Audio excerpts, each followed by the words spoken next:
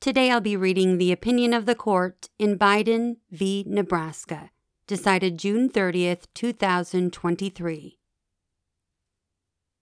Chief Justice Roberts delivered the opinion of the court in which Justices Thomas, Alito, Gorsuch, Kavanaugh, and Barrett joined. Justice Barrett filed a concurring opinion. Justice Kagan filed a dissenting opinion in which Justices Sotomayor and Jackson joined. To ensure that Americans could keep up with increasing international competition, Congress authorized the first federal student loans in 1958, up to a total of $1,000 per student each year. Outstanding federal student loans now total $1.6 trillion, extended to 43 million borrowers. Last year, the Secretary of Education established the first comprehensive student loan forgiveness program, invoking the Higher Education Relief Opportunities for Students Act of 2003, HEROES Act, for authority to do so. The Secretary's plan canceled roughly $430 billion of federal student loan balances, completely erasing the debts of 20 million borrowers and lowering the median amount owed by the other 23 million from $29,400 to $13,600. 6 states sued, arguing that the HEROES Act does not authorize the loan cancellation plan. We agree. Part 1, Section A. The Higher Education Act of 1965, or Education Act, was enacted to increase educational opportunities and assist in making available the benefits of post-secondary education to eligible students in institutions of higher education. To that end, Title IV of the Act restructured federal financial aid mechanisms and established 3 types of federal student loans. Direct loans are, as the name suggests, made directly to students and funded by the federal fisc. They constitute the bulk of the federal government's student lending efforts. The government also administers Perkins loans, government-subsidized low-interest loans made by schools to students with significant financial need, and Federal Family Education Loans, or FFELs, loans made by private lenders and guaranteed by the federal government. While FFELs and Perkins loans are no longer issued, many remain outstanding. The terms of federal loans are set by law, not the market, so they often come with benefits not offered by private lenders. Such benefits include deferment of any repayment until after graduation, loan qualification regardless of credit history, relatively low fixed interest rates, income-sensitive repayment plans, and, for undergraduates with financial need, government payment of interest while the borrower is in school. The Education Act specifies in detail the terms and conditions attached to federal loans, including applicable interest rates, loan fees, repayment plans, and consequences of default. It also authorizes the Secretary to cancel or reduce loans, but only in certain limited circumstances and to a particular extent. Specifically, the Secretary can cancel a set amount of loans held by some public servants, including teachers, members of the armed forces, Peace Corps volunteers, law enforcement and corrections officers, firefighters, nurses, and librarians, who work in their professions for a minimum number of years. The Secretary can also forgive the loans of borrowers who have died or been permanently and totally disabled, such that they cannot engage in any substantial gainful activity. Bankrupt borrowers may have their loans forgiven, and the Secretary is directed to discharge loans for borrowers falsely certified by their schools, borrowers whose schools closed down, and borrowers whose schools failed to pay loan proceeds they owed to lenders. Shortly after the September 11th terrorist attacks, Congress became concerned that borrowers affected by the crisis, particularly those who served in the military, would need additional assistance. As a result, it enacted the Higher Education Relief Opportunities for Students Act of 2001. That law provided the Secretary of Education, for a limited period of time, with specific waiver authority to respond to conditions in the national emergency caused by the September 11th attacks.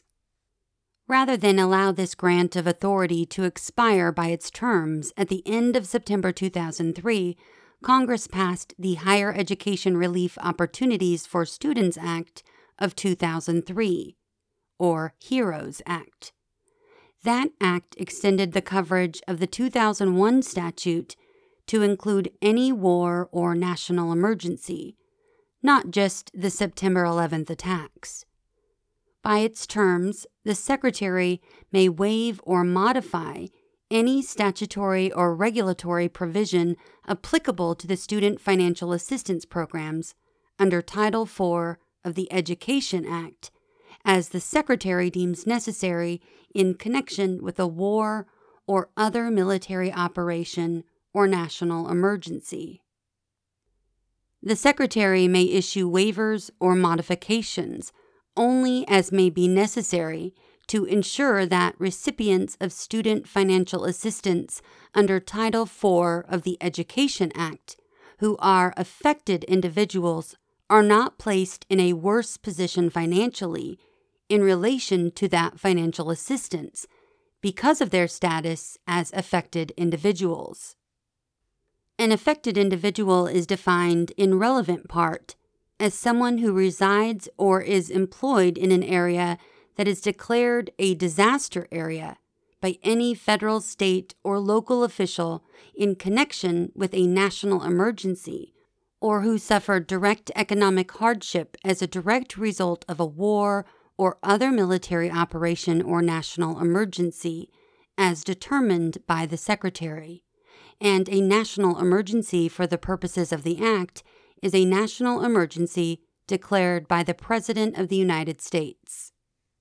Immediately following the passage of the Act in 2003, the Secretary issued 24 waivers and modifications addressing a handful of specific issues.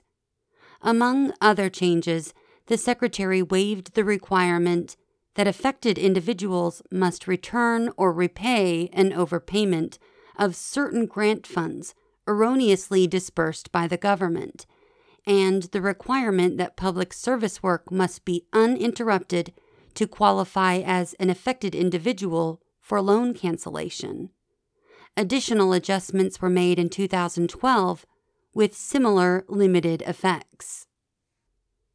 But the Secretary took more significant action in response to the COVID-19 pandemic.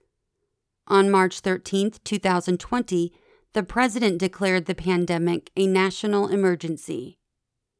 1 week later, then Secretary of Education Betsy DeVos announced that she was suspending loan repayments and interest accrual for all federally held student loans. The following week, Congress enacted the Coronavirus Aid, Relief, and Economic Security Act, which required the Secretary to extend the suspensions through the end of September 2020. Before that extension expired, the President directed the Secretary, in light of the national emergency, to effectuate appropriate waivers of and modifications to the Education Act to keep the suspensions in effect through the end of the year. And a few months later, the Secretary further extended the suspensions, broadened eligibility for federal financial assistance, and waived certain administrative requirements. Over a year and a half passed with no further action beyond keeping the repayment and interest suspensions in place. But in August 2022, A few weeks before President Biden stated that the pandemic is over, the Department of Education announced that it was once again issuing waivers and modifications under the Act, this time to reduce and eliminate student debts directly. During the first year of the pandemic, the department's Office of General Counsel had issued a memorandum concluding that the Secretary does not have statutory authority to provide blanket or mass cancellation, compromise, discharge, or forgiveness of student loan principal balances. After a change in presidential administrations and shortly before adoption of the challenged policy, however, the Office of General Counsel formally rescinded its earlier legal memorandum and issued a replacement reaching the opposite conclusion. The new memorandum determined that the HEROES Act grants the Secretary authority that could be used to effectuate a program of targeted loan cancellation directed at addressing the financial harms of the COVID-19 pandemic. Upon receiving this new opinion, the Secretary issued his proposal to cancel student debt under the HEROES Act. 2 months later, he published the required notice of his waivers and modifications in the Federal Register. The terms of the debt cancellation plan are straightforward. For borrowers with an adjusted gross income below $125,000 in either 2020 or 2021 who have eligible federal loans, the Department of Education will discharge the balance of those loans in an amount up to $10,000 per borrower. Borrowers who previously received Pell Grants qualify for up to $20,000 in loan cancellation. Eligible loans include direct loans, FFEL loans held by the department or subject to the collection by a guarantee agency, and Perkins loans held by the department. The Department of Education estimates that about 43 million borrowers qualify for relief, and the Congressional Budget Office estimates that the plan will cancel about $430 billion in debt principal. Section B. 6 states moved for a preliminary injunction claiming that the plan exceeded the Secretary's statutory authority. The district court held that none of the states had standing to challenge the plan and dismissed the suit. The states appealed, and the Eighth Circuit issued a nationwide preliminary injunction pending resolution of the appeal. The court concluded that Missouri likely had standing through the Missouri Higher Education Loan Authority, MOHELA, or Authority, a public corporation that holds and services student loans. It further concluded that the state's challenge raised substantial questions on the merits and that the equities favored maintaining the status quo pending further review. With the plan on pause, the Secretary asked this court to vacate the injunction or grant certiorari before judgment to avoid prolonging this uncertainty for the millions of affected borrowers. We granted the petition and set the case for expedited argument. Part 2. Before addressing the legality of the Secretary's program, we must first ensure that the states have standing to challenge it. Under Article 3 of the Constitution, a plaintiff needs a personal stake in the case. That is, the plaintiff must have suffered an injury in fact, a concrete and imminent harm to a legally protected interest, like property or money, that is fairly traceable to the challenged conduct and likely to be redressed by the lawsuit. If at least one plaintiff has standing, the suit may proceed. Because we conclude that the Secretary's plan harms MOHELA and thereby directly injures Missouri, conferring standing on that state, we need not consider the other theories of standing raised by the states. Missouri created MOHELA as a nonprofit government corporation to participate in the student loan market. The authority owns over $1 billion in FFELs. It also services nearly $150 billion worth of federal loans, having been hired by the Department of Education to collect payments and provide customer service to borrowers. MOHELA receives an administrative fee for each of the 5 million federal accounts it services, totaling $88.9 million in revenue last year alone. Under the Secretary's plan, roughly half of all federal borrowers would have their loans completely discharged. MOHELA could no longer service those closed accounts, costing it, by Missouri's estimate, $44 million a year in fees that it otherwise would have earned under its contract with the Department of Education. This financial harm is an injury, in fact, directly traceable to the Secretary's plan, as both the government and the dissent concede. The plan's harm to MOHELA is also a harm to Missouri. MOHELA is a public instrumentality of the state. Missouri established the authority to perform the essential public function of helping Missourians access student loans needed to pay for college. To fulfill this public purpose, the authority is powered by the state to invest in or finance student loans, including by issuing bonds. It may also service loans and collect reasonable fees for doing so. Its profits help fund education in Missouri. MOHELA has provided $230 million for development projects at Missouri colleges and universities, and almost $300 million in grants and scholarships for Missouri students.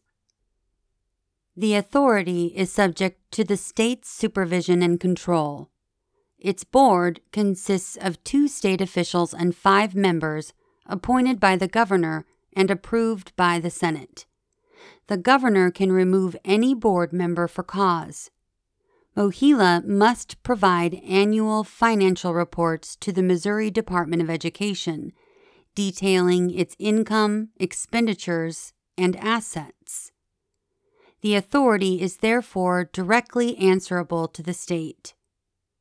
The state sets the terms of its existence, and only the state can abolish MOHELA and set the terms of its dissolution.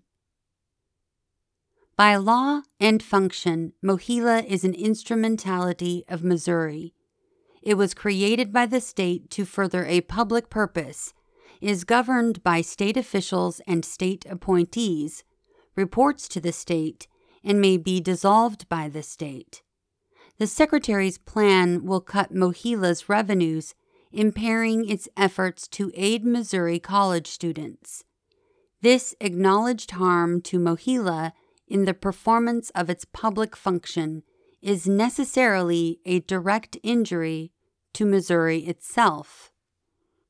We came to a similar conclusion 70 years ago in Arkansas v. Texas, 1953.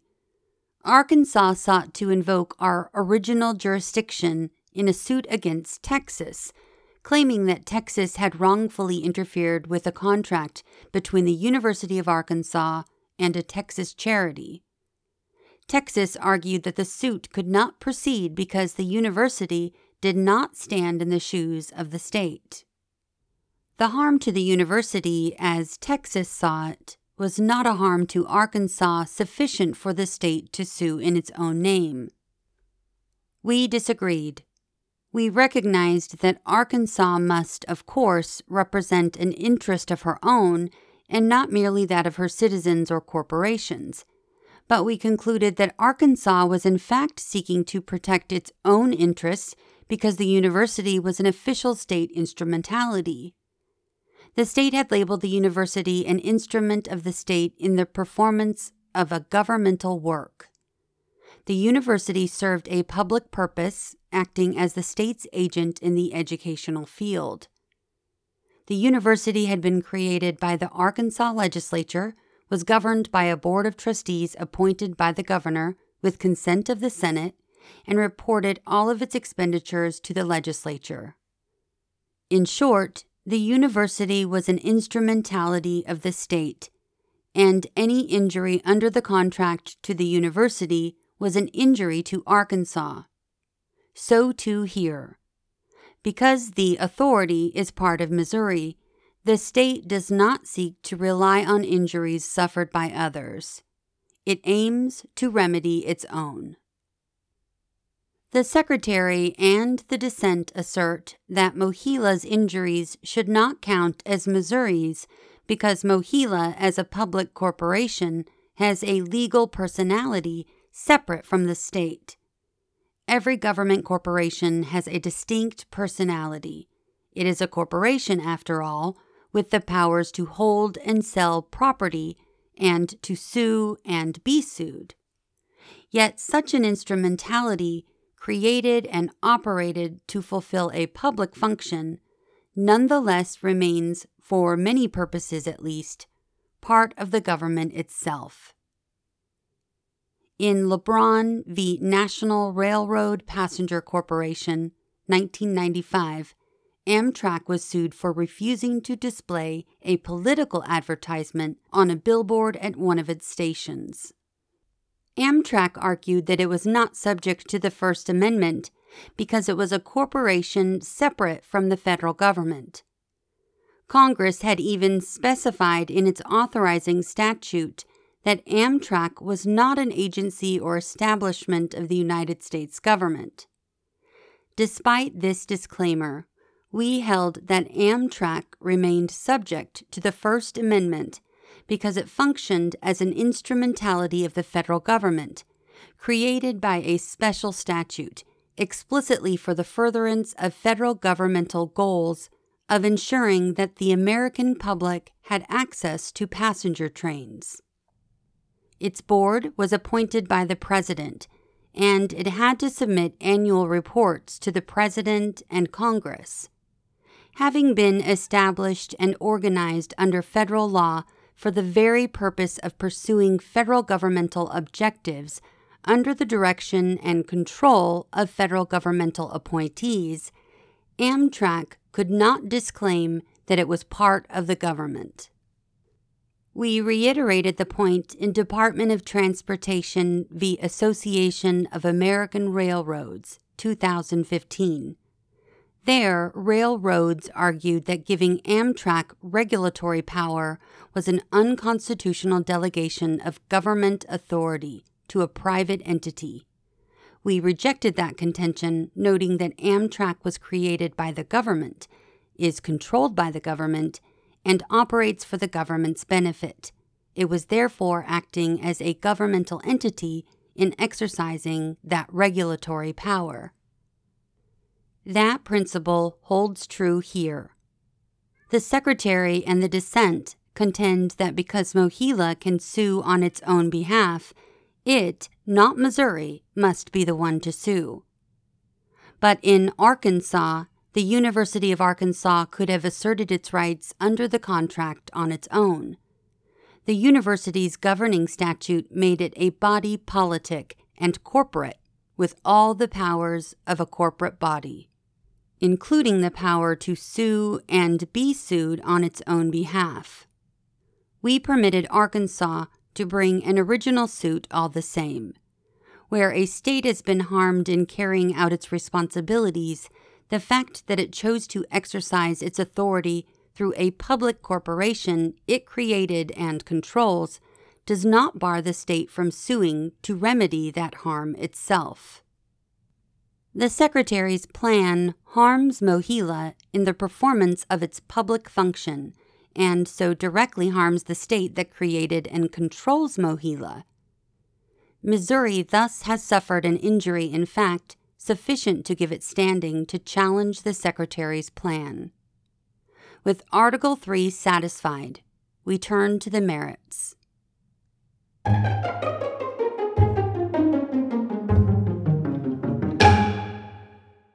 We've come to the end of the first half of this opinion, but don't worry, next episode will pick up exactly where this episode left off. Until then, thanks for listening to What SCOTUS Wrote Us.